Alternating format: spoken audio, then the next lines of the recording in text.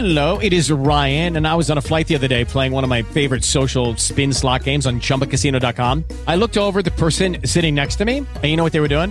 They were also playing Chumba Casino. Coincidence? I think not. Everybody's loving having fun with it. Chumba Casino is home to hundreds of casino-style games that you can play for free anytime, anywhere, even at 30,000 feet. So sign up now at ChumbaCasino.com to claim your free welcome bonus. That's ChumbaCasino.com and live the Chumba life. No purchase necessary. VGW. Void where prohibited by law. See terms and conditions. 18 plus. Hit it. The government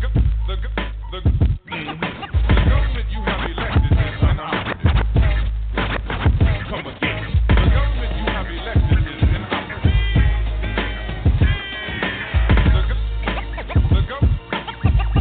The government you have elected. The day begins with a friend and a prayer to excuse my sins. I can walk anywhere I choose, cause everybody listens to the BDP crew. We're not here for glamour or fashion, but here's the question I'm asking. Why isn't young black kids taught class? They're only taught how to read, write, and act. It's like teaching a dog to be a cat. You don't teach white kids to be black. Why is that? Is it because we're the minority? Well, black kids follow me. Genesis chapter 11 verse 10 explains the genealogy of Shem. Shem was a black man in Africa. If you repeat this fact, they can't laugh at you. Genesis 14 verse 13. Abraham steps on the scene. Being a descendant of Shem, which is a fact, means Abraham too was black. Abraham born in the city of a black man called Nimrod, grandson of Ham. Ham had 4 sons.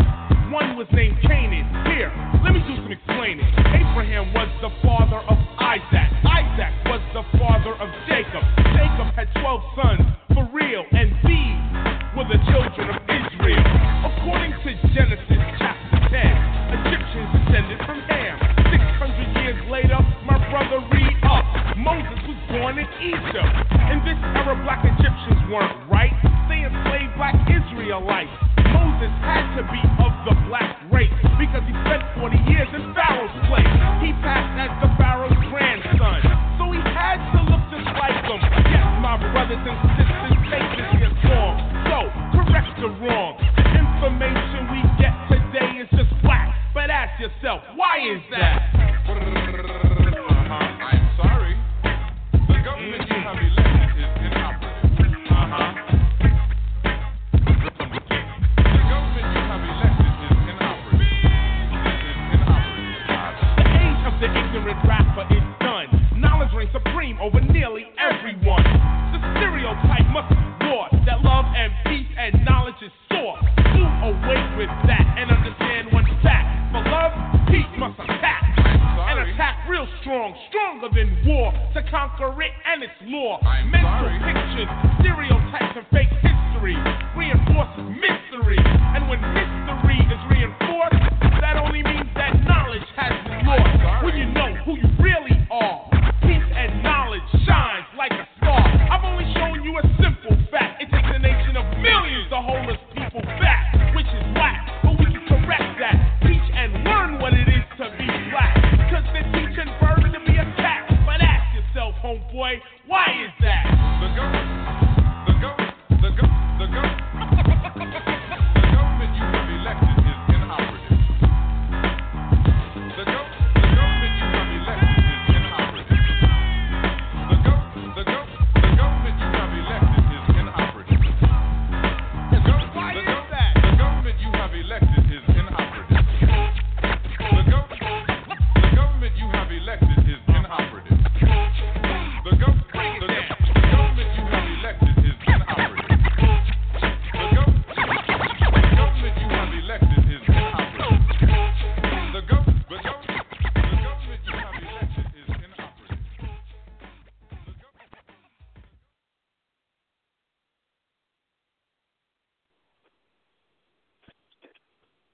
Islam, Assalamu alaikum, Hotep, Shalom.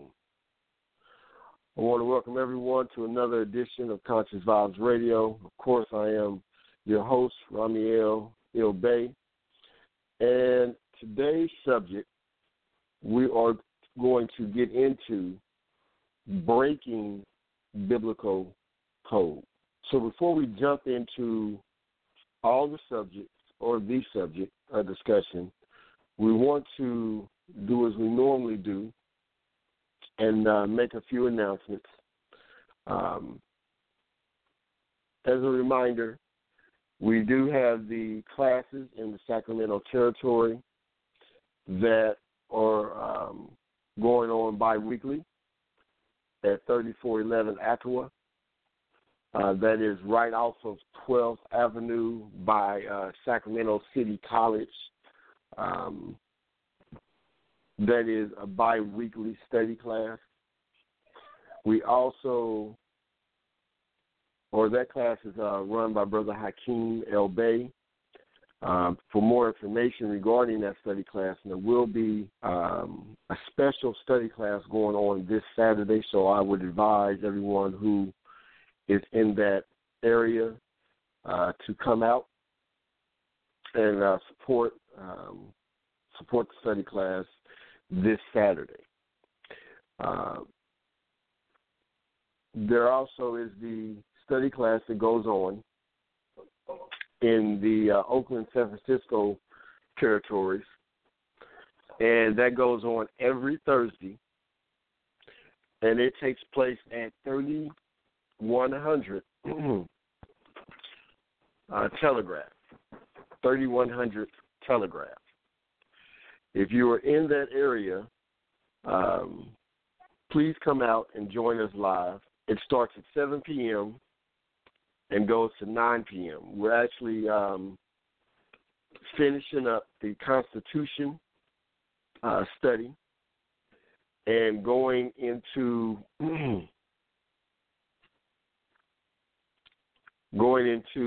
the Moorish and Divine National Movement next. So we will literally, this will be our final week for the Constitution, and then starting next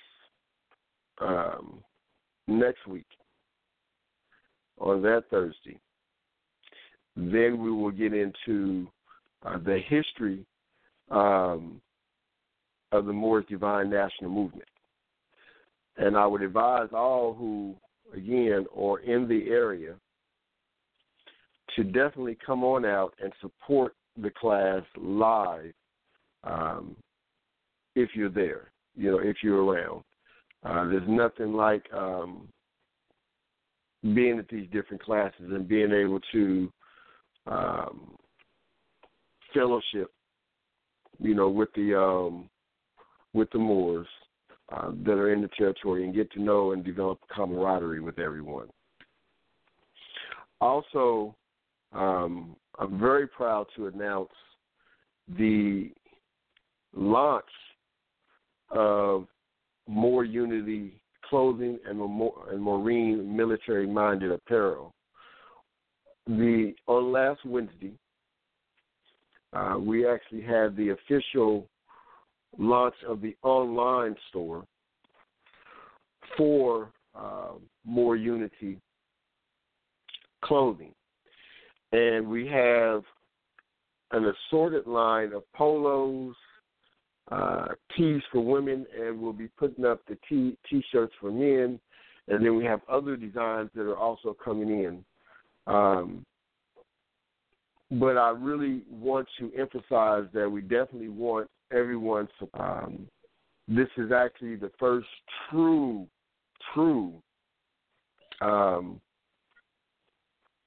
line of clothing that represents and presents thoroughly Aboriginal Moorish heritage all around the globe. So we've got different style items coming out, but all of them represent something from an archaic point of view and even a modern point of view, such as we're taking and we're using the archaic attributes given to different land masses or districts to bring those things back to light.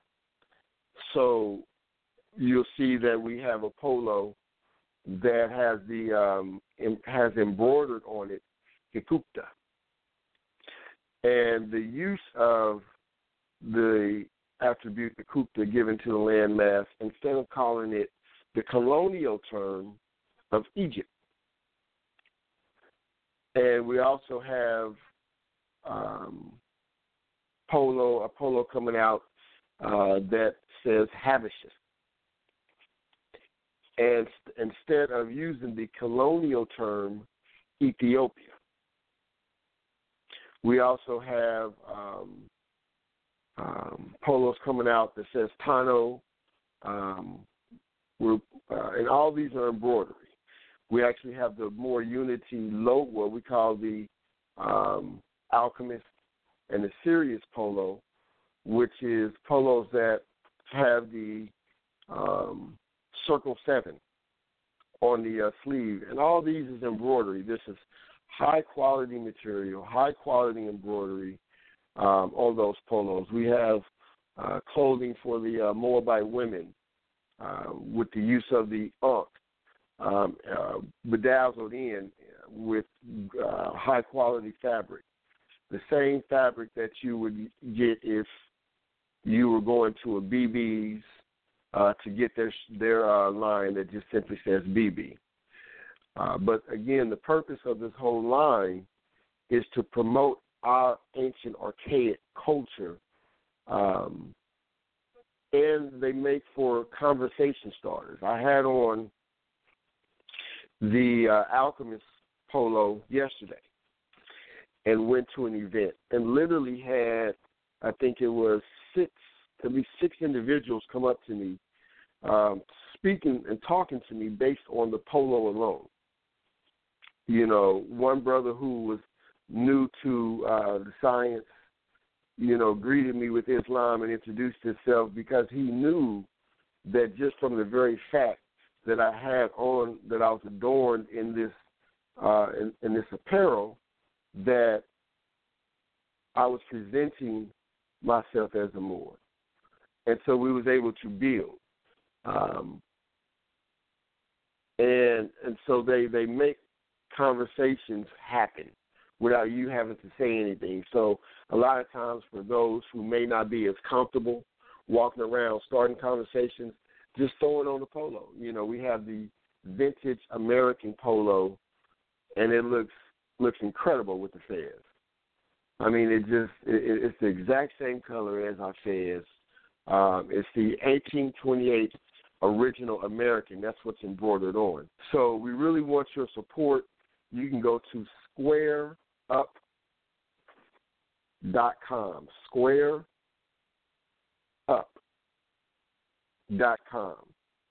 And let me see here, so I can give you the whole thing. There it is. It's squareup.com/store/more-unity-clothing. More Unity Clothing. And so, again, support the clothing line. The more you support us, the more, we're going to be bringing out new things. We have a line of thermals coming for the winter. We have some dresses that we're going to be making.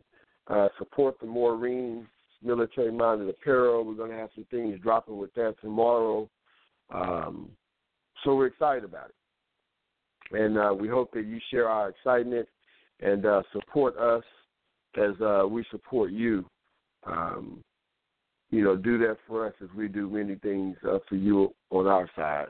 You can, again, go to squareup.com /store/more-unity-clothing, and that'll take you there. If not, send me an email to my Gmail account if you need any information about the classes, or if you need any information about the clothing. You can send me, drop me a line at northgatebay@gmail.com, northgatebay@gmail.com, and I'll get you the information that you need. So let's go ahead and jump into the subject for the day. Breaking biblical code. So when we're looking at codes of the biblioheliotext, we want to start with understanding what a version is. What is a version? What is a translation? And what is a transliteration? And those key differences will reveal to you a lot of what's going on with how the information is coded. A version, when you look at the King James Version, a version by definition is someone's viewpoint versus someone else's viewpoint. It is a change of a venue to another venue. It can be in opposition to others' venues or versions. So a version is a point of view.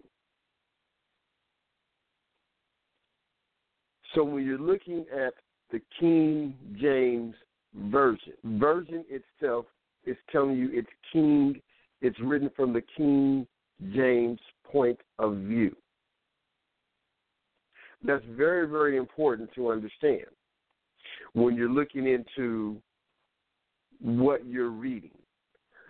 Now, when you're looking at the word translation, a translation is the interpreting the dialect or a foreign dialect or language and putting that dialect into your language, it is taking it and putting it, the meaning of that text into your language. So someone will give you a sentence, and then you translate the meaning of that sentence into your language. Now, with a translation, because you're dealing with what would be termed, you are taking the meaning of it yourself and attempting to translate it into your language and find the same type of meaning. A translation has error because a translation, for instance, you have the term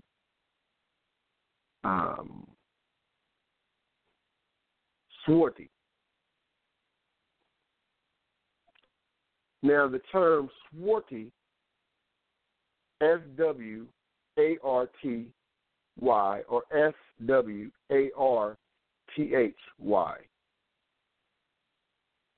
is a Germanic word that means dark.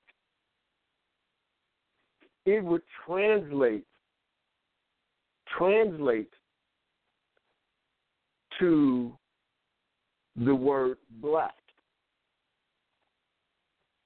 the modern connotative linguistic style that's used here on this continent today. But with that translation, there's error because the word swarthy does not mean the word black because the word black means pale. But that's a translation. And so understanding that there is a huge difference between translation with a translation and what is can be said. Through translation, you can interject connotative linguistics into it. So, for instance, if you were translating blanco in Spanish means white. Blanco is Moorish Latin, and in this In the English, it means white. Okay? Now, that would be proper. But to take swarthy and say swarthy means black, when black actually means pale, with that translation, you can introduce connotative linguistics. And you can distort meaning, which is what happens with translations. So you'll see things such as the New World Translation of the Holy Scriptures, which is the heliotext that the Jehovah's Witnesses use. Now, then you have what's called transliteration.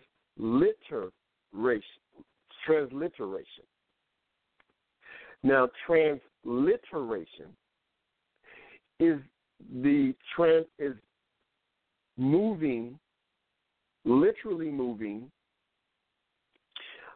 the script from one language into your script that would say the same word. So if you were taking someone's attribute, okay, for instance, if you're taking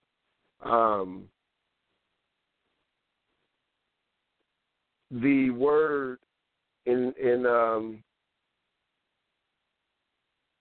Manchuria, in their language, that would be written as Kim. If you took the word Kim from one of the language of Manchuria, or what is today called China, you would simply translate it K-I-M. Here, that's a transliteration. You simply find the same word that has the same meaning in your language. Kim stays Kim. You transliterate a name. Now, the difference would be is that they will take the name Yeshua and then translate it to Jesus.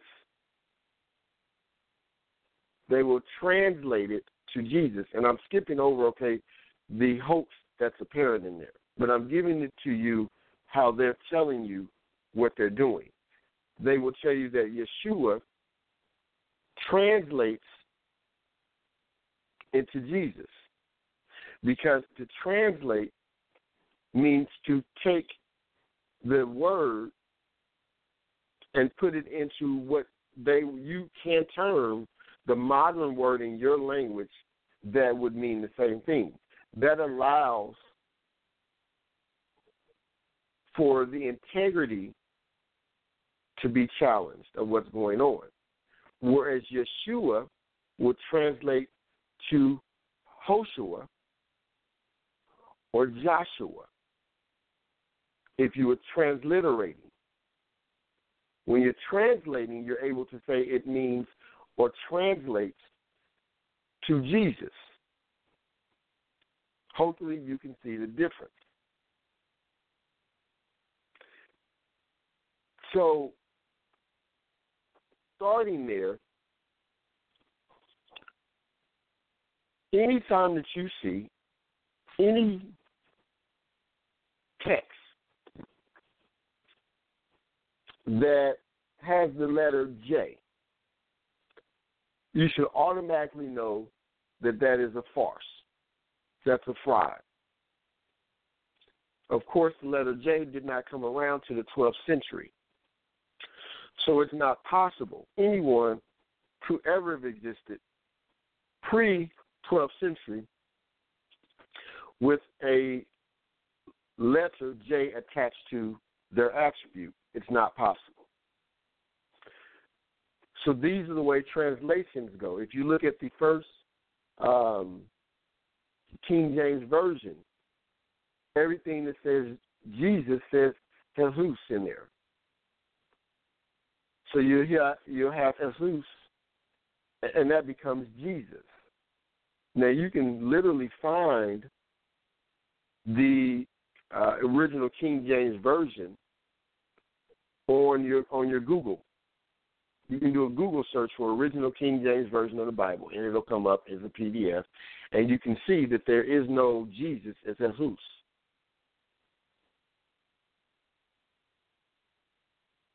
But later on, 12th century, they start to change those things, and you start getting the J.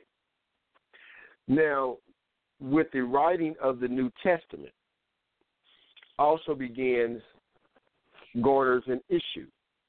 You have a scholar who modernly is referred to as Flavius Josephus. Now, Flavius Josephus is supposed to have lived after Isa or Yeshua. And he was supposed to have wrote what was called Antiquities of the Jews. Antiquities of the Jews is supposed to be an historic account of all of world history, starting with Adam and Eve. Now, of course, it should be apparent, because Antiquities of the Jews, for those who study, began or was written or was supposed to have been written around 66 A.D. So if you're following along closely with what I just told you, you should know that that's impossible, because there couldn't have been a Flavius Josephus in 66 A.D. It's not possible. Just could not exist. Why? There's no letter J. So we want to backtrack and to get the history of the hoax, because Flavius Josephus is known as the most respected scholar of so-called Jewish history. And Antiquities of the Jews is one of the most well-respected documents in the archives for Jewish history. Now, many may have read the Antiquities of the Jews. If you read it, let's say 10 years ago, you'll notice that there have been changes made to Antiquities of the Jews. There are many changes that have taken place to the document itself.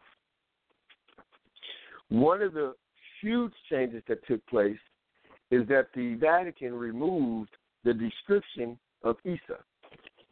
They removed the description of Yeshua out of it, because in the Antiquities of the Jews, Yeshua is described as short and dark. He is described as short and dark. And that has since been removed out of Antiquities of the Jews.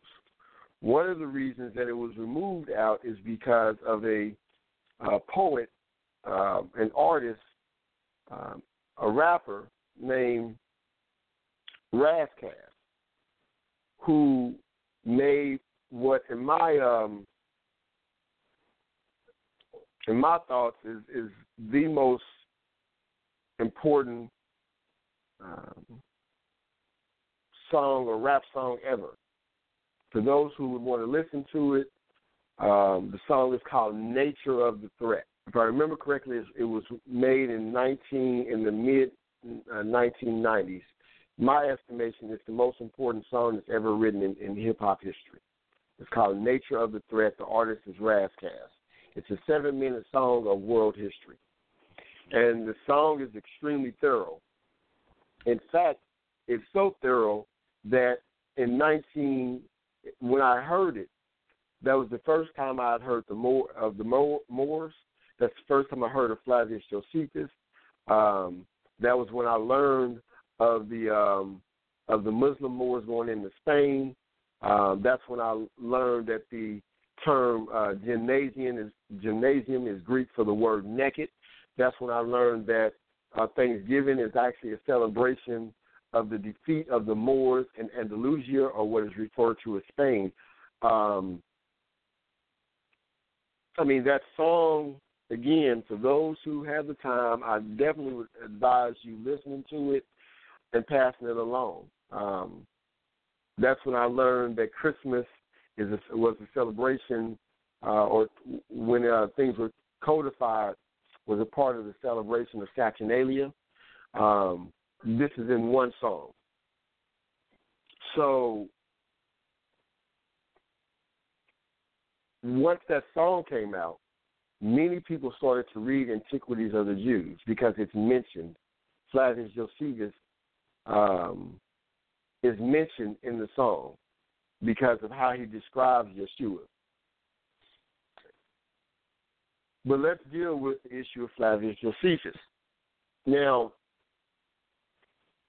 we don't have time to go into the complete history of Flavius Josephus, but if you have a pen and paper, I'm going to give you a few keys, and then you can do your research from there. Flavius Josephus, again, never existed. There is no person from 66 A.D. With the name Flavius Josephus.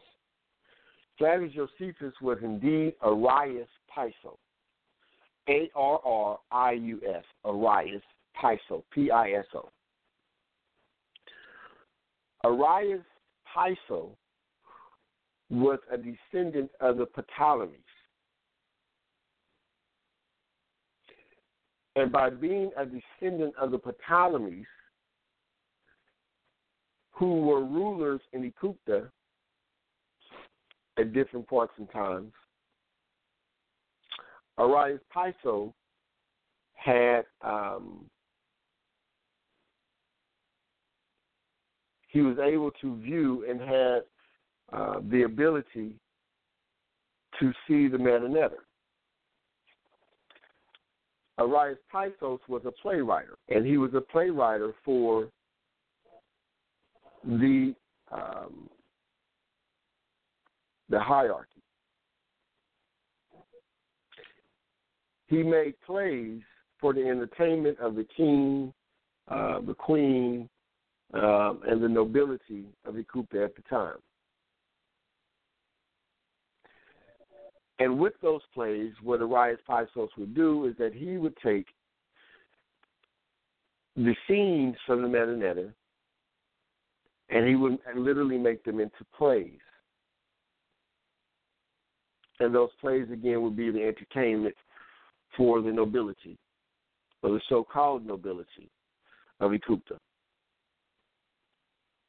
At one point in time, or around this point in time, there were uprisings that were happening in Egypt from the Aboriginal people, because the Ptolemies were invaders. But the Ptolemies were Albion invaders. Now, in actuality, they were amalgamated invaders. So they were not pure Caucasoids. They were actually amalgamated.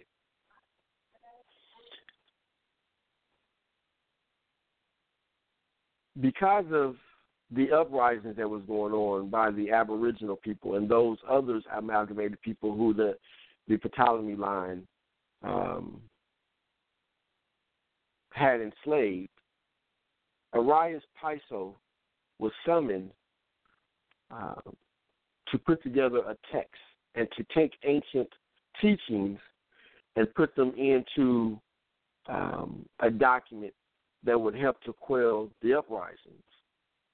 Now, for those who are looking into it, you'll also see that the Ptolemies were descendants from the line of King Herod also. What Arius Piso did was that he literally took the plays that he was doing from the meta-netter them into a text form. Now, this text form was written with two different natures or two different understandings. Depending on your degree of knowledge would also depend on what you could read out of this text. Again, the text was formulated to quell the uprising.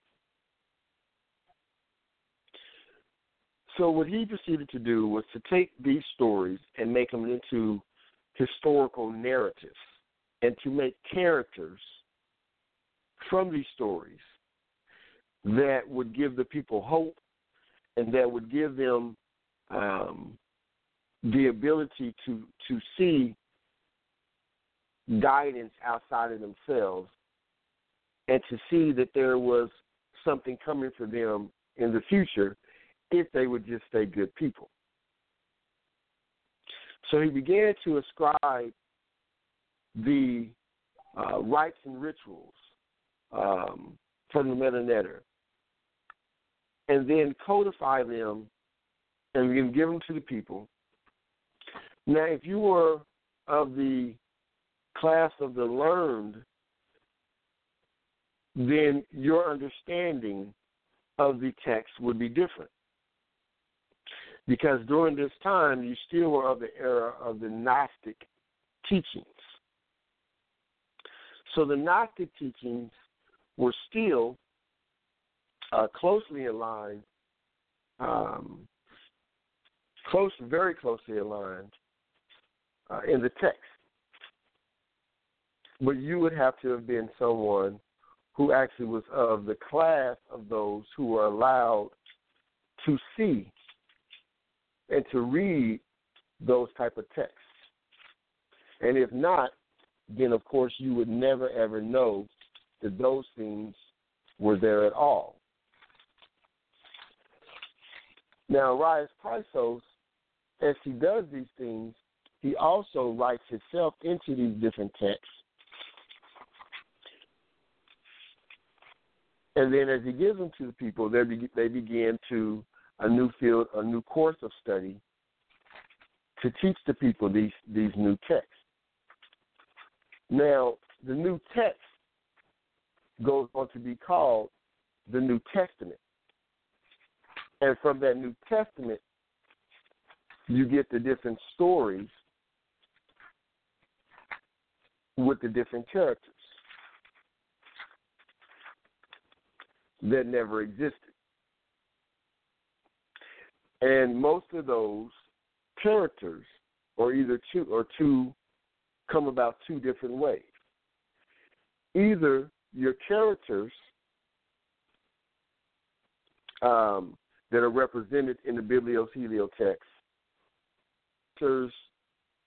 or attributes of many characters compiled into one, or they are from the ancient meta-netter and compiled and given different names. And you'll find that if you were to turn to Galatians, many are taught, again, that the Biblios-Helio text is literal. But even in Galatians, they actually tell you different. If you start in Galatians 4 and you go 22, it'll tell you that for it is written that Abraham had two sons, one by the slave woman and the other by the free woman. His son by the slave woman was born according to flesh, but his son by the free woman was born as a result of a divine promise. These things are being taken figuratively. The woman represents two covenants. One covenant is from Mount Sinai, and one bears children who are slaves. This is Hagar. That's from the New International Version. If you read the same verse, if you see the international version, it's telling you that these things are being taken figuratively, not are to be taken. In the New Living Translation, it tells you these two women serve as an illustration of God's two covenants. If you read the New Standard Version, it tells you now this may be interpreted allegorically. You read the Berean Study in Bible, these things serve as an illustration. It tells you in the Berean Literal Bible, it says which things are allegorized. For these are two covenants. So it's telling you, as you begin to branch out in your studies, that the biblioteliotext is written allegorically. And they've taken and compiled information and personified the historical activities allegorically in composite people. Now, as Arius Christos was writing the New Testament, he was taking the attributes attributed to nature and carving their attributes into the biblioteliotext. And we'll go over that in a little bit. But those individuals who are noted literally all have a correspondence to the personifications of nature that was represented in Ikuta on the Manonetta.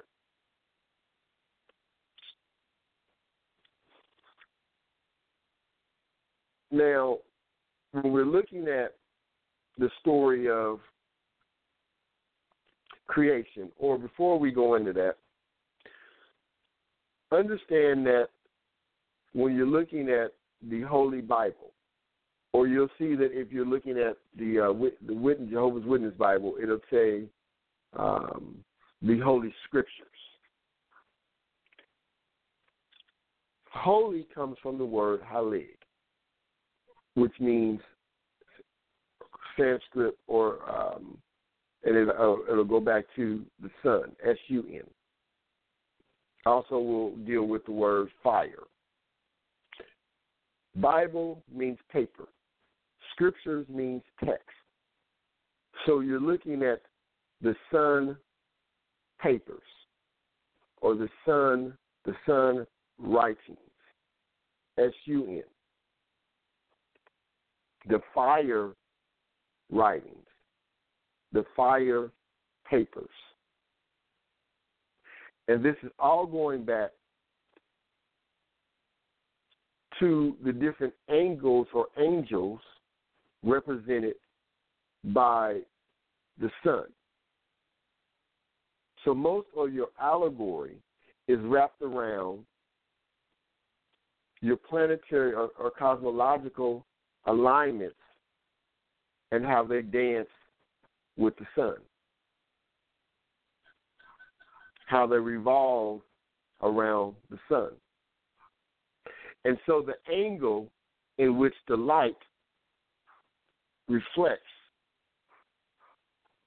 off of the planets gives you your angle or angel of information, which is then becomes energy. And so based off those angles or angels, energy, you get different happenings in this 3D sphere. And so that is the allegories that's wrapped in the biblioteliotext. You'll look at Solomon, Solomon. Solomon literally represents the sun, S-U-N. The 700 wives and concubines represents the starry planets aligned around the sun. They represent the solar system. The number 700 is represented, 1, for the 7 as a divine number, but 2, because it's immeasurable, uncountable. So it represents the universe as it orbits around the sun.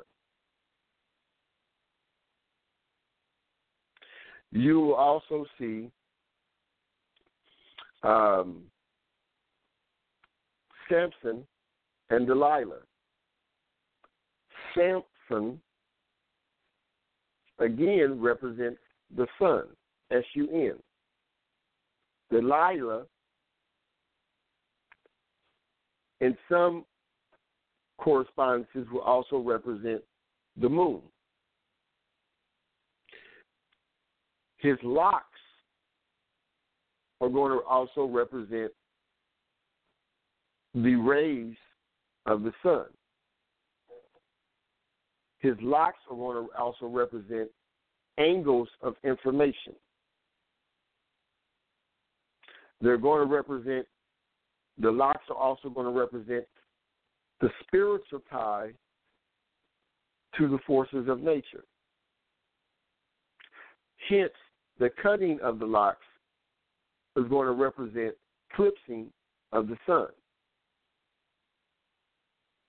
And so it is going to come through as why Delilah convinced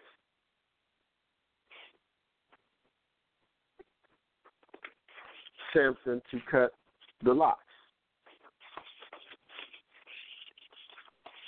And so when you're seeing all these different things, of course,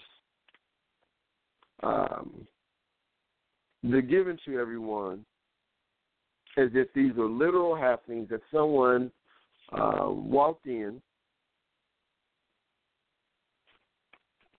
and actually had these things happen. The 2 pillars, being crushed. There's all symbolic of different attributes and universal energies. You're also going to have the story of creation. The story of creation is going to be given to you as if it is a literal story. Allegorically represents several different things. One being Adam presents to you the atom, and the atom being the basis of the generification of all living things. And the Eve representing evolution. And the atom being spun into the evolutionary process that formates all cells and manifests into the body. And you'll see this being told this way, and you'll see that if you go back and actually read it, you can see where they're explaining the process of generation that the body goes through. You'll also read in John 1:1, where it would speak to you about the process of creation and will give you the code for the process of creation, even in your day-to-day life. In John 1:1, you will read, in the beginning was the Word.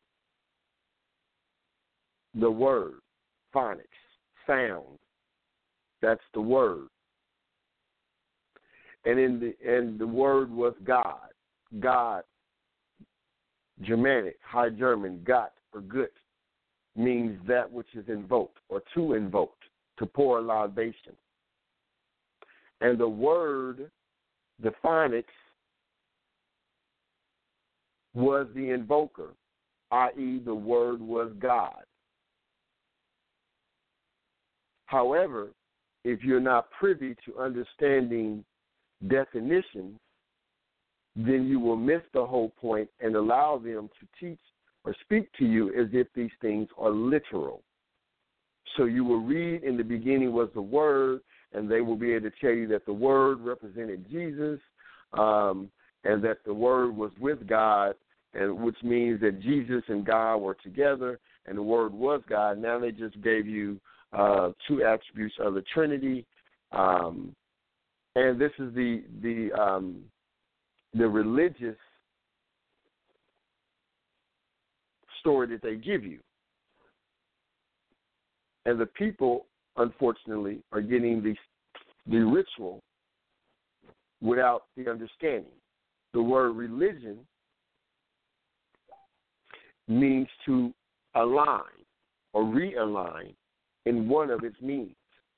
And the purpose is to realign us with the understanding of our ancient foremothers and forefathers. But you can only do this by understanding the text that's presented to you. You'll have the story of the seven seals and the opening of the seven seals, and of Christ opening up the seven seals. Now, for those who have come into the teachings of Islamism, you know that Islam is given in degrees. And these degrees or angles of the seven seals become Michael, Gabriel, Zamael, Raphael, Sachael, Anael, and Kasael, or what you mundanely will refer to as Sunday, Monday, Tuesday, Wednesday, Thursday, Friday, Saturday.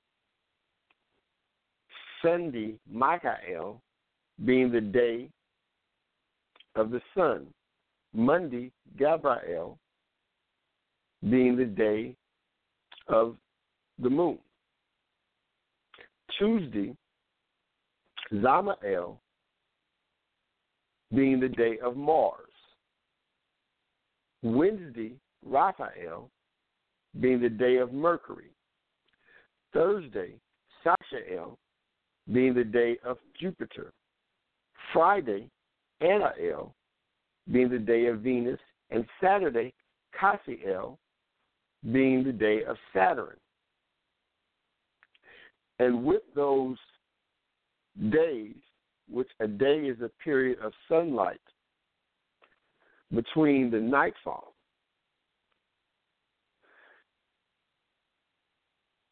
you can understand the different energies that are ruling the planet at those days. When you get into different breathing techniques, those that are taught within the Buddha degree of information, you will get into even how to breathe based on the day of the week. Starting out breathing through one nostril based on the day of the week, a certain amount of breath, sometimes alternating, starting out on the day of Michael, where you would start out with your left and do a certain amount of breath so that you are able to absorb the energy that is being dropped on the planet that day and put yourself in complete harmonics with the sun on the day of Michael, since that is the planetary energy that rules that day. When we're looking at the story of creation, we're going to walk through it a little bit. We're going to read Genesis 1, and we're going to break down the different angles that's being presented and what is being said on esoterically. In the beginning, in Genesis 1, it says, in the beginning, God created the heavens and the earth. Now the earth proved to be formless and waste, and there was darkness upon the surface of the watery deep. And God's active force was moving to and fro over the surface of the waters. And God proceeded to say, let light come to be. Then there came to be light. Now, in that Genesis, what was just represented there was the angle of Aries. Aries is the word of the Kabbalah. It is mind in action. Aries is Lord of creation. It represents divine intelligence. It is the I am. It is in Genesis 1, it's the first manifestation of pure intelligence. It impels the life atom, Adam, in the evolutionary process. It symbolizes the sacrifice of the angelic state. It symbolizes spring, the thinking power, or the thinking mode of operation. You'll also see it in John 1 through 3. Again, it also represents the planet Mars. Aries represents the first thought, the I am, the first mode of divine intelligence. That's what you're seeing in Genesis 1. Now turn your attention to Genesis 1:24. It says, and God went on to say, and that's Aries. God went on to say that the earth put forth living souls according to their kinds, domestic animal and moving animal, and wild beasts of the earth according to its kind, and it came to be so. The it came to be so is a representation of Taurus. And we know that Taurus is represented from April 21st to May 20th. And then if you were to continue on to verse 25, you'll get to the point where it said, and God got to see that it was good. Taurus represents the first reaction of spiritual conception. It is the mind's attention to itself. So it is the mind looking at itself, recognizing self. It's the first emanation of matter in the ethereal state. It is the first sensation of consciousness. It is the first sensation of divine love. Taurine is the bull. It represents the fact that matter is supposed to be the servant of spirit. And matter is a necessary vehicle for consciousness and intelligence. It's ruled by Venus. Now, in Proverbs, is going to make another mention. Turn to that here. Proverbs 8:22 says, Jehovah himself produced me as the beginning of his way, the earliest of his achievements of long ago. From time infinite I was installed, from the start, from times earlier than the earth. When there was no watery deep, I was brought forth as with labor pains. When there was no springs heavily charged with water. That is the first spark of creation.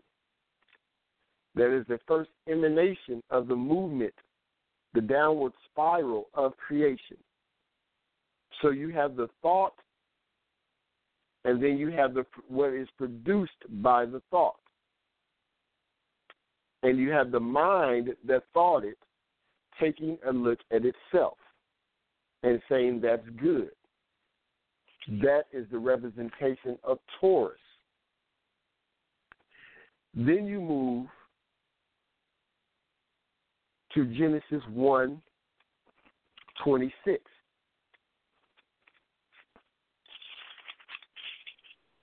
It is going to tell you, and God went on to say, let us make man in our image, according to our likeness, and let them have in subjection the fish of the sea and the flying creatures of the heavens, and the domestic animals and all the earth and every moving animal that is moving upon the earth. And God proceeded to create the man in his image. In God's image he created him, male and female. He created them. That is Gemini. That's your Castor and Pollux. That's your Cain and Abel. That literally is the division of the masculine and the feminine principle, the male and the female, the right and the left hemisphere of the brain. It tells you God created them. Now, God, the invoker, God said, phonics, the word, the masculine and feminine principle comes into action. You had the masculine and feminine principle first together within Taurus. Now it's separated. Gemini represents aspiration and sensation. Now it's separate, but it's actually forever intertwined. In order for proper balance, you must bring them back together. It represents the union of reason and intuition. Now, intuition has been relegated,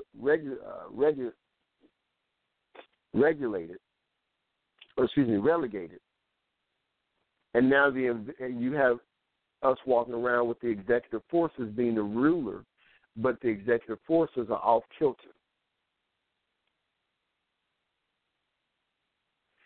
Now, Gemini is ruled by the planet Mars. And whenever you're seeing, even in the story of Castor and Pollux, although you'll see that in times they're represented, Gemini will be represented as both masculine. But again, you're dealing with the change of patriarchal rule. But whenever you're dealing with the twins, whether both masculine or both feminine, they are always representing Gemini. Always. And one is always going to represent intuition, and one is always going to represent aspiration. And you'll see that in the stories, aspiration is always greater or given the forefront over intuition. Just the story of Cain and Abel, Castor and Pollux, and you can go down the line. Now, if you turn to Genesis 1:31, you're going to see Cancer being represented. It says, after that, God saw everything he had made, and looked, it was very good. And there came to be evening, and there came to be morning, a sixth day. Thus, in the heavens and the earth and all of their army came to be to their completion. And this, by the seventh day, God came to completion of his work that he had made, and he proceeded to rest on the seventh day. Now, Cancer represents the state where he's saying that it was very good in verse 31. It also represents exalted rest that starts out in chapter 2. Ego sees that it is good and rest. So that's where to tell you that that God saw what he had made, and it was very good. And on the seventh day, he rested. Cancer, when you're dealing with esoteric cosmology, represents rest in the divine or ethereal state. It represents the last point of rest before the downward ascension into the plane of matter. Cancer is susceptible to inspiration. It symbolizes love. It deals with the respiratory and reflective organs of the brain. you're going to see that in the story, as you keep reading the story of creation, that it deals with, let me see here.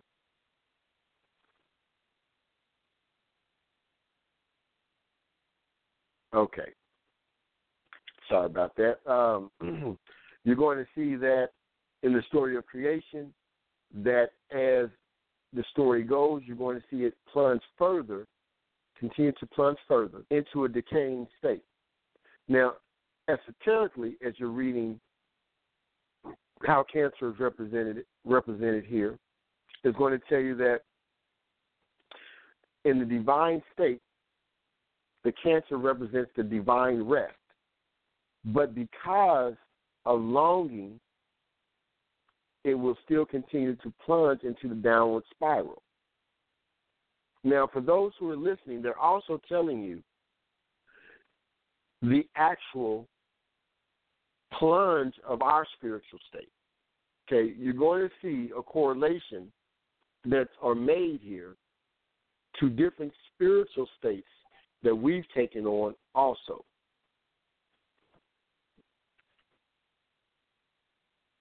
Now, Genesis 6 says, consequently, the woman saw that the tree was good for food, and that it was something to be longed for to the eyes.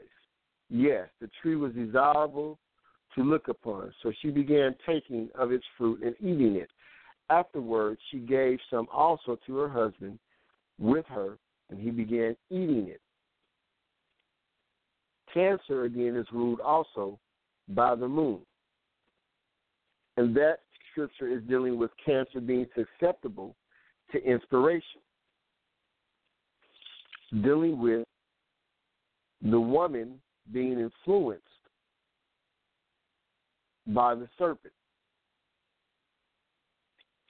That is the esoteric attribute of cancer.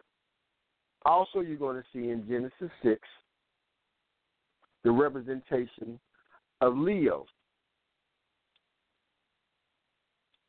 Because as you go through the saga of how the serpent approaches evolution,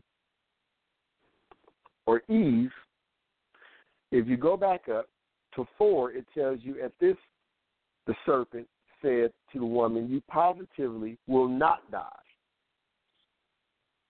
For God knows that in the very day of your eating from it, your eyes are bound to be open, and you are bound to be like God, knowing good and bad.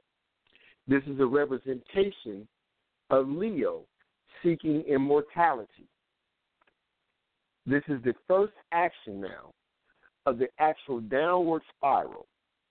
You have the exalted rest in Cancer. Still on the ethereal plane. Now, Cancer, due to a longing,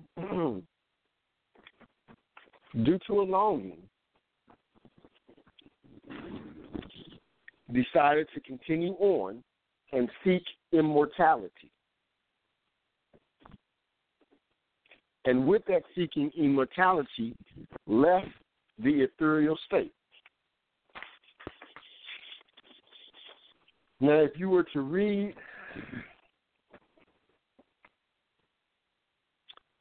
out of your first chapter of your Circle 7, you will see the correlation here.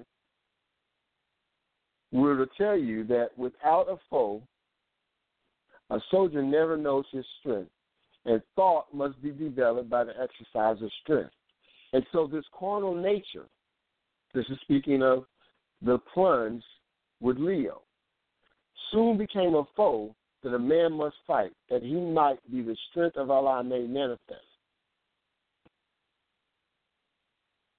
And that's giving you part of the science of what happened with the coming into, or this plunge from the ethereal into this physical plane.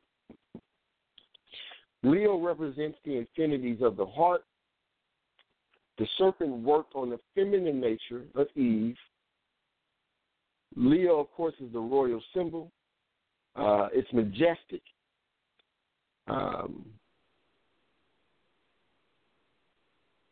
It also represents the ripened fruit brought forth from our set, the sacrifice and the laws of compensation. Islam, Brother Hassan, I see you there. It represents the final time that we rested in the ethereal plane. Leo also represents defiance. Of course, it is the tribe of Judah. Leo also will represent the heart because the heart is the redeemer. And of course, Leo is ruled by the sun. Also in Genesis 6,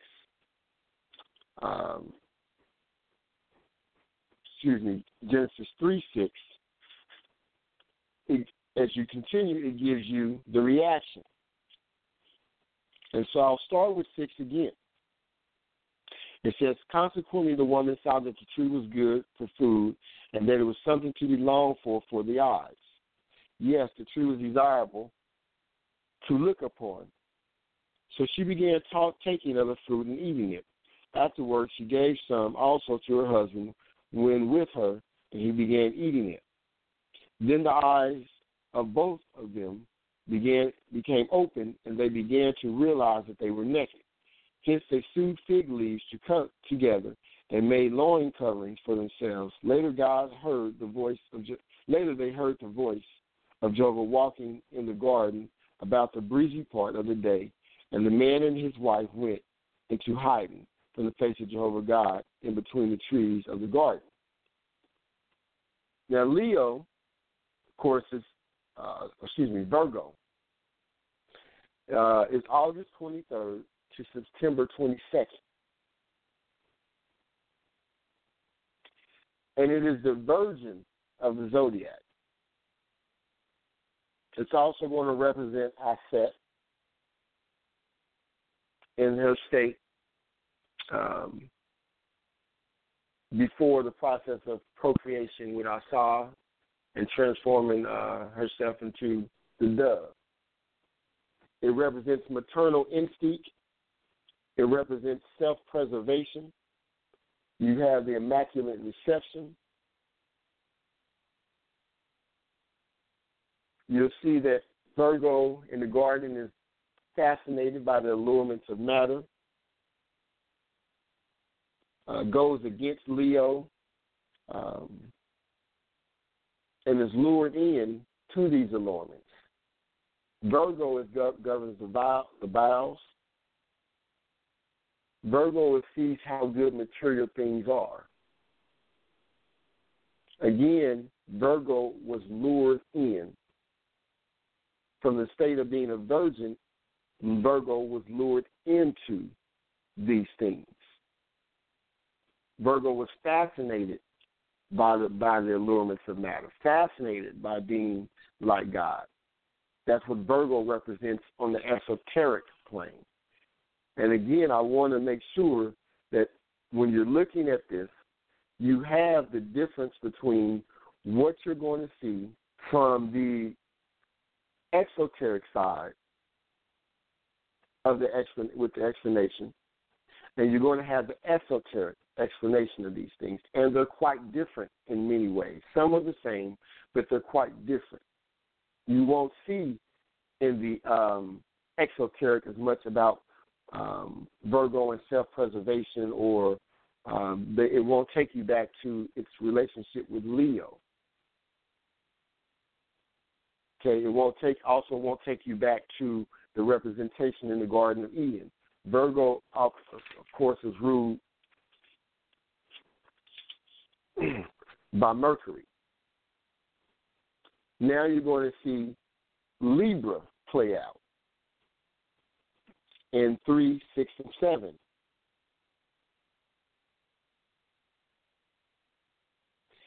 And in Libra, they're represented as naked. When we are here, you must pause because in Libra is represented one of the most arcane and one of your most secret bits of knowledge in your sacred or secret societies. Libra represents the time on the planet when we were ethereal beings, and we're dealing with the calendar or calendar dates of a few million years ago. So in your studies of the esoteric knowledge, when you get into certain aspects of it, they will tell you that at one time, both masculine and feminine energies were one.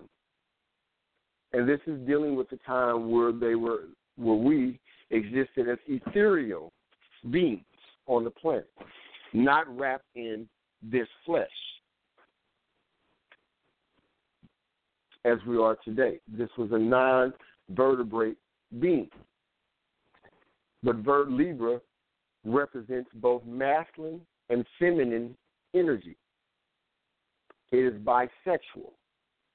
Libra is androgynous.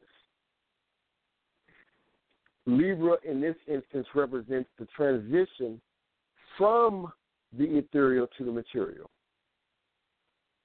Libra represents the waking up to the illusions of matter. Night has now prevailed. Night being represented as the plane of matter. Now your celestial state has been lost.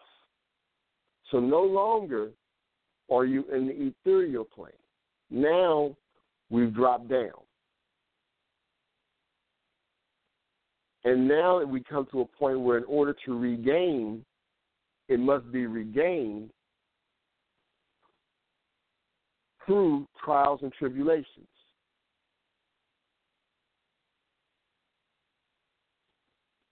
It represents, also Libra represents Lucifer, and it represents the morning star in its heightened state. Now, after the fall, it becomes the evening star, because now Libra is clothed in matter. Now, Libra is clothed in matter at this point.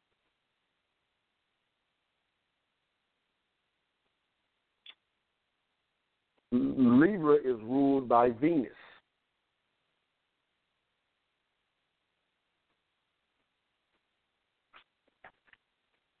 Now, if you were to turn to Genesis 2:25,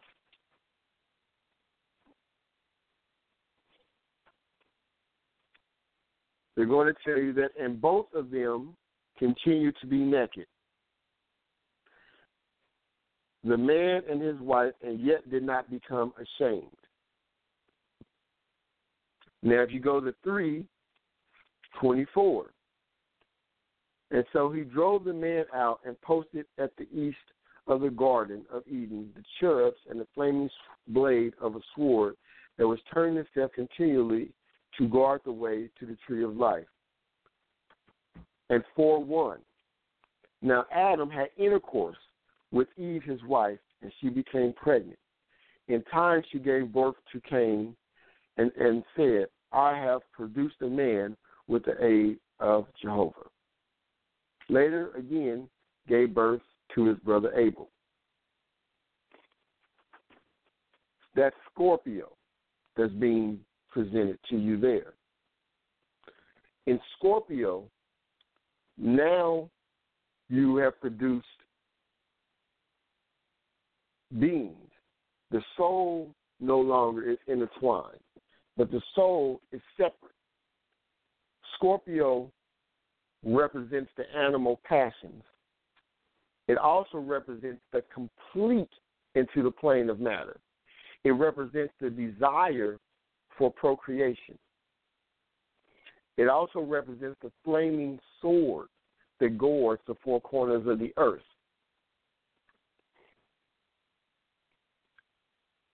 So you'll see in where it says, depending on your version of the bibliotext, you'll see that it'll say, and Adam knew Eve. Same thing, had intercourse. So from Libra, you have the duality. Libra, you're still bisexual, androgynous. You're still one. But because of continuing to fall with the spiritual state, this is a spiritual state here, and it's just being played out in allegory for you. With that spiritual fall, you now lost the ability to produce asexual beings. You no longer could create within yourself. You no longer can reproduce yourself. So the next mode or process of creation becomes a split. With that split itself, the action of intercourse is represented at Scorpio. So that's the action of intercourse. That's the Scorpion nature, the animal passion, the desire for procreation. And Scorpio, again, is represented by Pluto. Now, if you go to chapter 4, verse 12, let's see here, it tells you, when you cultivate the ground, it will not give you back its power. A wanderer and a fugitive you will become in the earth. Also, we're not going to read Genesis, the whole chapter 5, but if you want to, you can go and you can read there, but we will go to Genesis 11, and we'll deal with some of it there. I guess I'm going to read 1 through 9. It says, now all the earth continued to be of one language and one set of words, and it came about in their journey eastward. They eventually discovered a valley plain in the land of Shinar, and they took up dwelling there, and they began to say, each one to the other, come on, let us make bricks and bake them with the burning process. So brick served as stone for them, but bitumen served as mortar for them. They now said, come on, let us build ourselves a city and also a tower with its top to the heavens, and let us make a celebrated name for ourselves, for fear we may be scattered over all the surface of the earth. And God and Jehovah proceeded to go down to see the city and the tower that the sons of men had built. After that, Jehovah said, look, there are one people, and there is one language for them all. And this is what they start to do. Why now there's nothing that they may have in mind to do that will be unattainable for them. Come now, let us go down there and confuse their languages, that they may not listen to one another's language. And accordingly, Jehovah scattered them from there all over the surface of the earth, and they gradually left off burning the city. That is why its name was called Babel, because there Jehovah had confused the language of all the earth, and Jehovah had scattered them from there all over the surface of the earth. That is a representation of Sagittarius. Now, I'm going to tell you, too, as you begin to study and as you look through these things, as you read these scriptures, you're going to be able to see many of the different attributes contained. If you're paying attention, you're able to see that even in, I think it's verse 7, they again speak about Libra, about them being one. And that when we were one, and it's speaking about language, again, phonics, now we're talking about creation, we're talking about the spirit, that there was nothing that was unattainable. But primarily it's representing Sagittarius. The Sagittarius represents the descending to a polarizing point. Sagittarians seek expression. The Sagittarian is represented by the centaur, the half man, half horse, with the arrows, with the bow and arrow. The bow and arrow represents the shooting of aspirations in different directions, trying to find meaning and trying to find favor. Sagittarian, of course, is the 180 degrees of Gemini. It represents the taking of the knowledge, and it seeks self-expression. Of course, the Tower of Babel, the four corners of the earth. Now, the mode of forces is the thought. The governing forces of humanity, it represents government. The bow and the arrow represents the restless spirit. You'll always notice that even on an exoteric level, people who are Sagittarius, they are doers. They're always seeking a way to express themselves. A lot of times, Sagittarians speak with their hands a lot. They're restless. They're always moving. The Sagittarians are the children presented, created, coming through Scorpio. So you have Scorpio that represented the actual act of intercourse. And then the product of that act, and the culmination of the spiritual fall of all the different aspects of the spiritual fall become the Sagittarian. Now, the Sagittarian takes all of this information, starting with Aries, and the Sagittarian wants to express it. So you started out on the ethereal plane with the word in Aries. And through all these different expressions, you get to Sagittarius, and Sagittarian, they want to go use the information. And so as we descended, as our story of creation and our spiritual fall is being enveloped here, it's speaking about how our allurements for matter and our wanting actually to be 700, to be 720.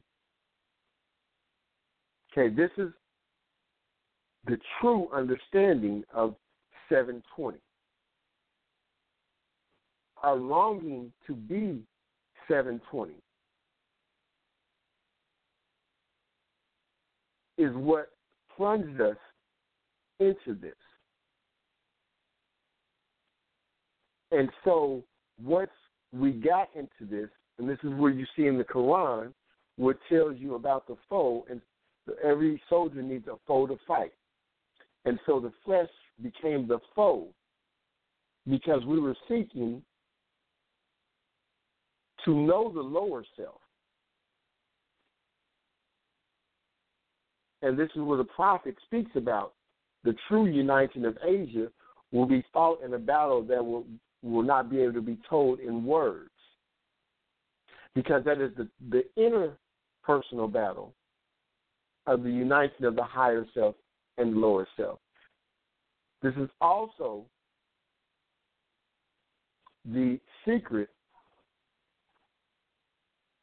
of the garb that the Masons wear. You'll notice that the Masonic apron covers the lower three chakras. And it is a representation, and they have a compass and square over that area. And that is the representation, the right angles and circling your square.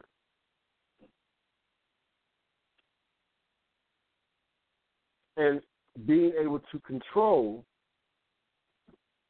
your lower nature.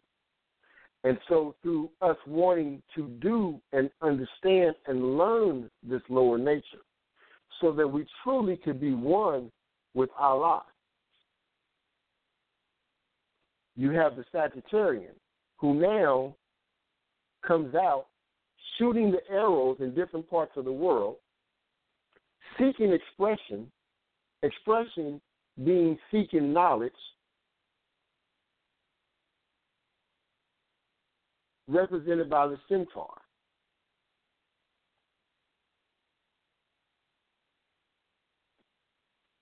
And it represents government.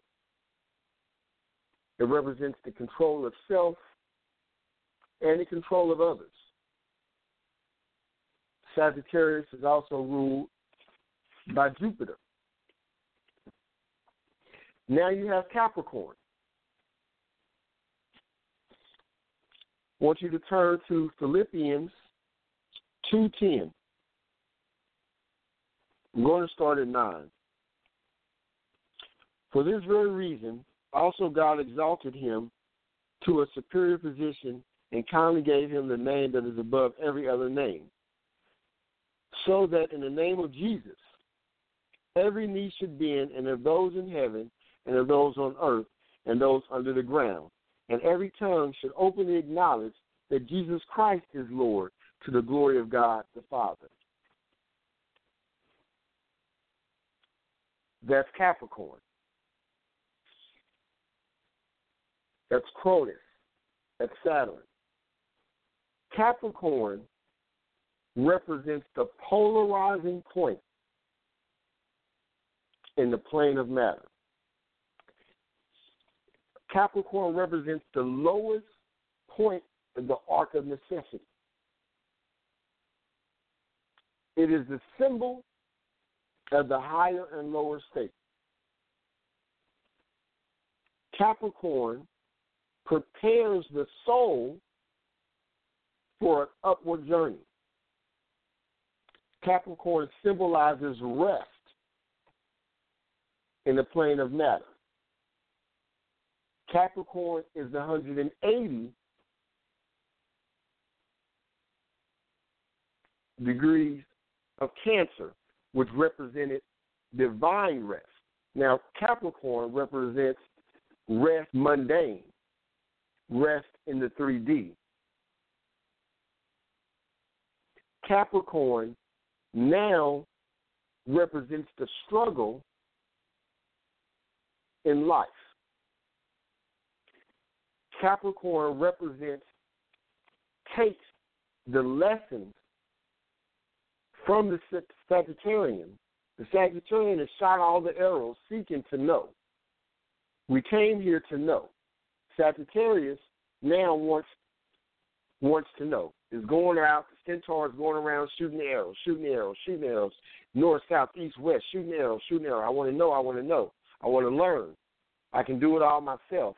I'm going to control myself. I'm going to control others. I can do it. That's Sagittarius. I can do it myself. That's Sagittarius. Capricorn comes along. Capricorn falls to his knees. And you need to imagine that.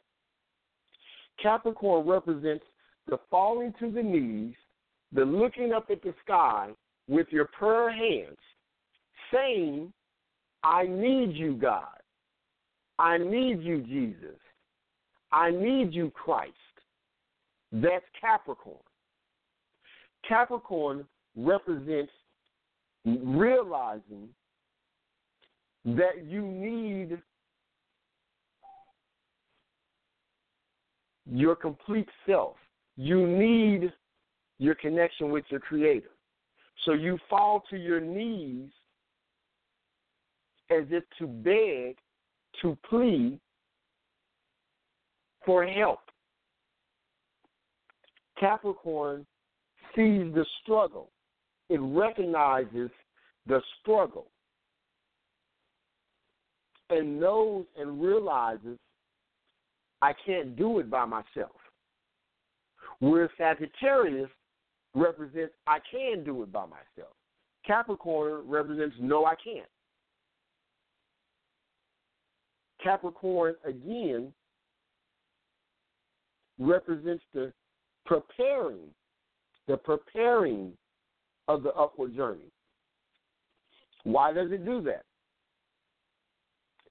Capricorn represents that preparation because Capricorn realizes it doesn't know. Capricorn realizes, I don't know. Capricorn represents chapter 43 of your Circle 7 Quran. Chapter 43, that's Capricorn. The I don't know. I need you. Knowledge, I don't know. That's Capricorn. All knees will bend to exalt the Christ. Capricorn recognizes that it needs the Christ degree. Now you have Aquarius. That's January 20th through February 19th. Aquarius now represents the upward spiral. The soul's evolving. It represents progress, knowledge. Aquarius represents the legs. It's the prototype for the next ethereal state. Its planet is Uranus. So you just came out of Capricorn, where you realize you need help. Sagittarians thought they got it. They can do it themselves. Capricorn, no, I can't. Now you have Aquarius that's representing the progress, the knowledge. It represents progress and knowledge. Because now you're taking in the knowledge, so you're able to progress. Now you can start to go back and move back into your spiritual state. It represents now the soul is able to evolve upward. Now you can move back up, back into this ethereal state. You're no longer religious, now you're spiritual. You're no longer religious, now you're spiritual. Now you're in the information age. Information, knowledge. Now you're seeing progress. You're seeing religion overturned. And people are moving into the spiritual state. That's the representation of the upward spiral of the soul's evolution. And everyone is going through that. Some people were more prepared because they started studying years ago. Some people are finding themselves in conflict, which is which is driving them insane because they're not prepared for the energy. Those who have studied or who are willing to study and not block Christ, not block the Christ, not block the Christ, are able to evolve because you have the knowledge. And so Capricorn fell down. I need you, Christ. So the knowledge was given. Now Capricorn can progress.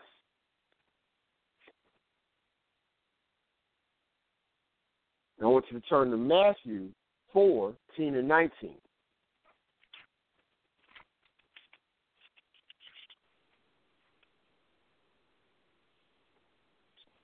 Says that walking alongside the Sea of Galilee, he saw two brothers.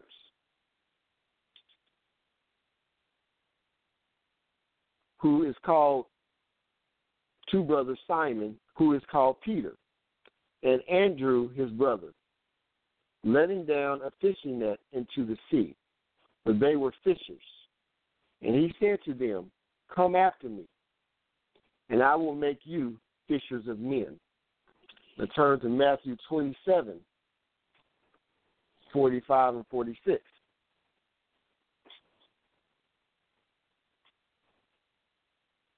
Says, from the 6th hour on, a darkness fell over all the land until the 9th hour.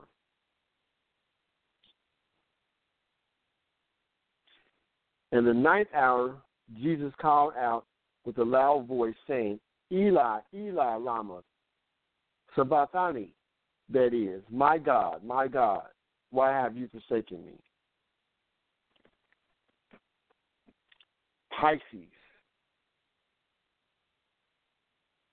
Piscean age. In Matthew 27, 45 and 46, Pisces is represented there. It is the sign and the seal of past labors. Pisces represents your labor pains, you bearing your weight. In that time when Christ is calling out, Eli, Eli, lama sabachthani, he's saying, why have you forsaken me? Because in that moment, Pisces represents the lesson. Can you bear your weight? Do you got it? Have you learned?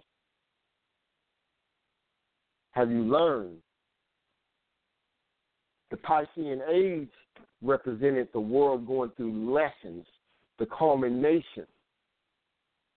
That's why there was so much war, turbulence during the Piscean age.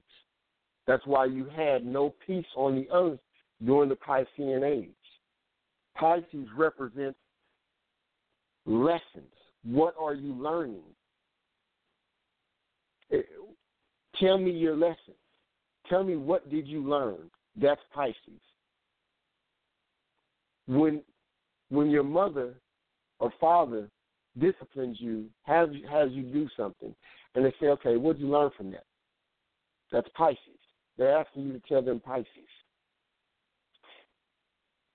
When you tell your son, when you're giving your son or daughter instructions, that's Aquarius. When your son or daughter comes and says, I need help, that's Capricorn. When your son or daughter says, I can do this by myself, that's Sagittarius. Know our modes of speaking. The true truth of the 12th letter of Jacob. Know that. When you have a child that, or a parent, or whoever it may be, that's always creating, that's Aries.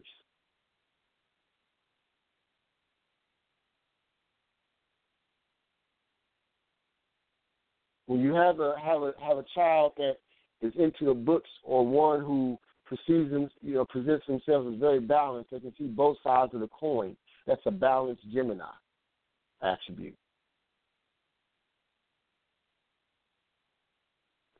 Now, before I move on, we got a few minutes. If anyone has any questions, I got more to go over, but I do want you to go ahead and push 1 so that we can get the questions or comments in before we get off the air. What I'm going to end the show with is I want to go back to the 12 steps and show. We're going to go into the representation of the apostles. So if you have any comments, you can go ahead and push 1. I can see you. But when we're dealing with the apostles, again, what you have with the apostles is that you have the sun. S-O-N-S-U-N, represented as Jesus. And you have the apostles who rotate around the sun.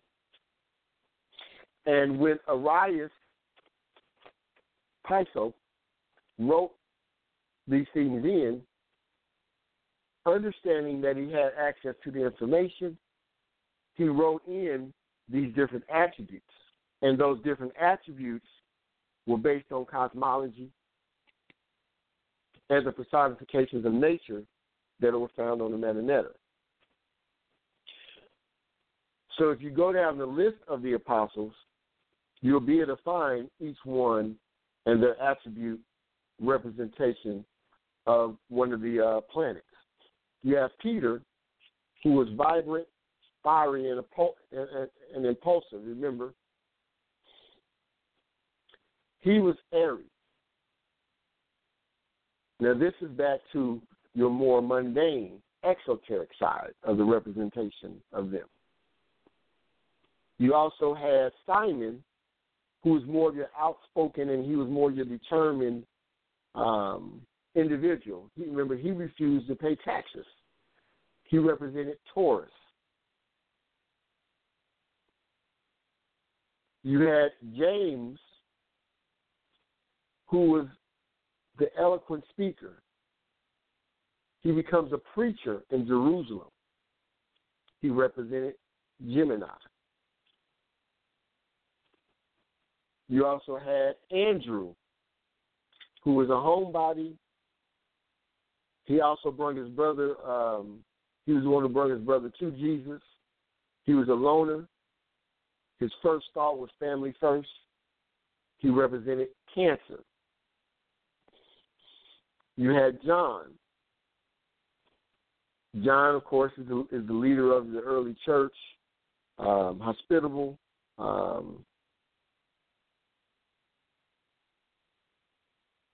He really was one who loved Jesus, thrived of love. He represented Leo. You have Philip. He was a calculator. He was the one who knew how to identify Jesus because he was a studier of the early writings. You also have Nathaniel.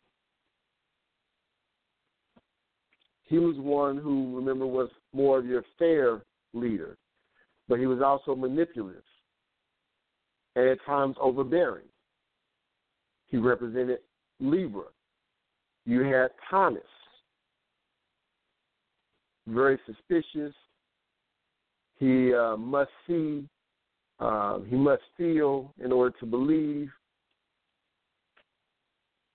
But he also represented the fact that within the Scorpion nature, once a Scorpio knows, they're unshakable.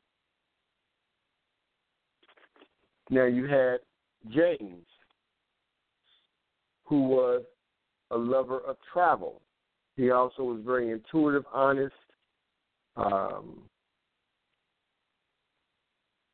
Justice was very sacred to him. He was also the first disciple put to death by Herod. But he died for what he believed in. He represented Sagittarius. You had Matthew. He respected authority, hardworking, proud.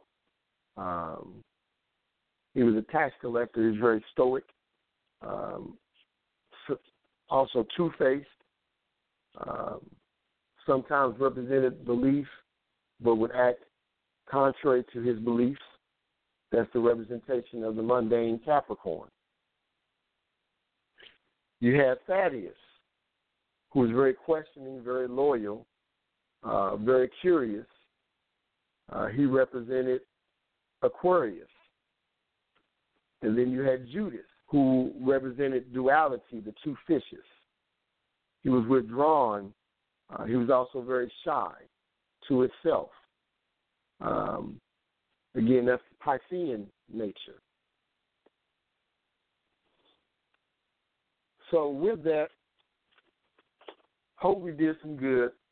Gave you all some a little bit more information about how to see things when you're reading the Sun papers, or when you're reading the Sun Reader.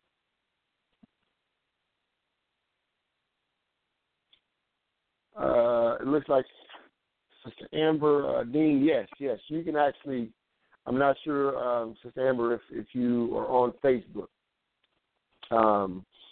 If you are, the same link that I posted on Facebook for the class, you can actually go back and just play that again.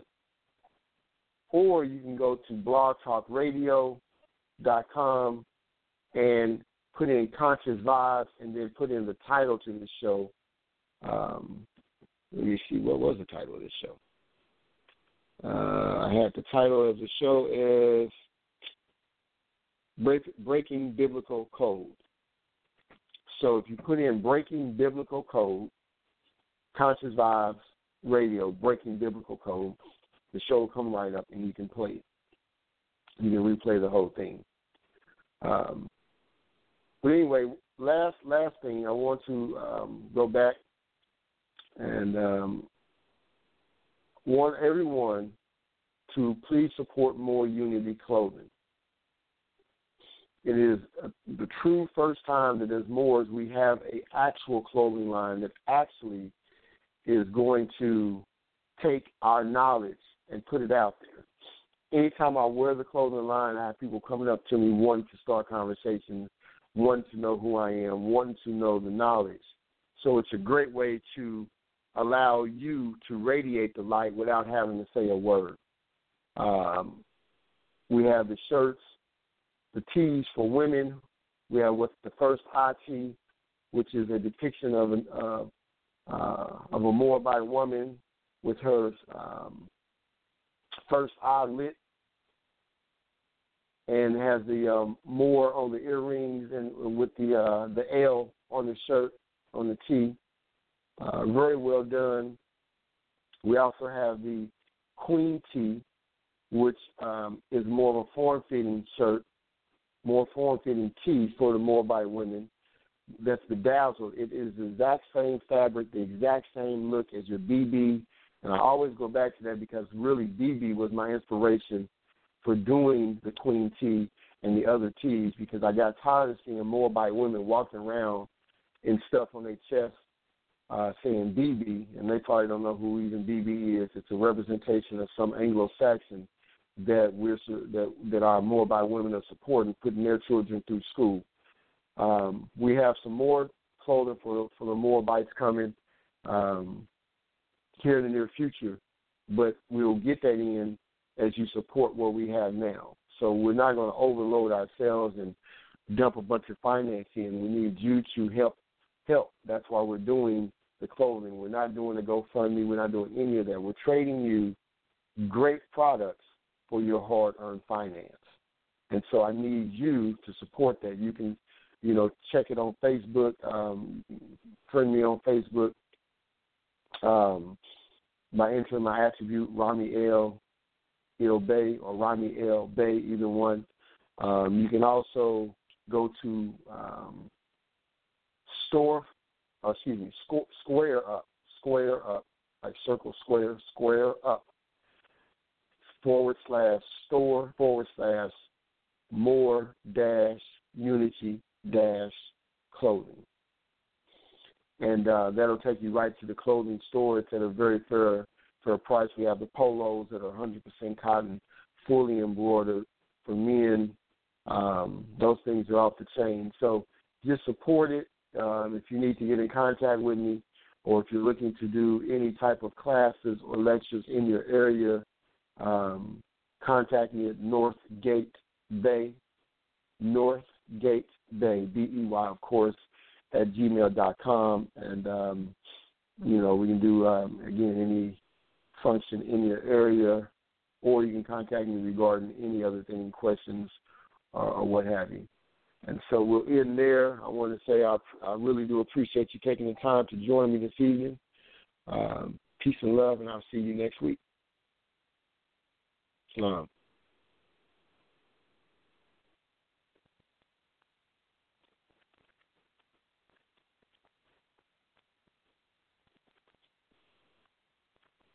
Hello, it is Ryan, and I was on a flight the other day playing one of my favorite social spin slot games on ChumbaCasino.com. I looked over the person sitting next to me, and you know what they were doing?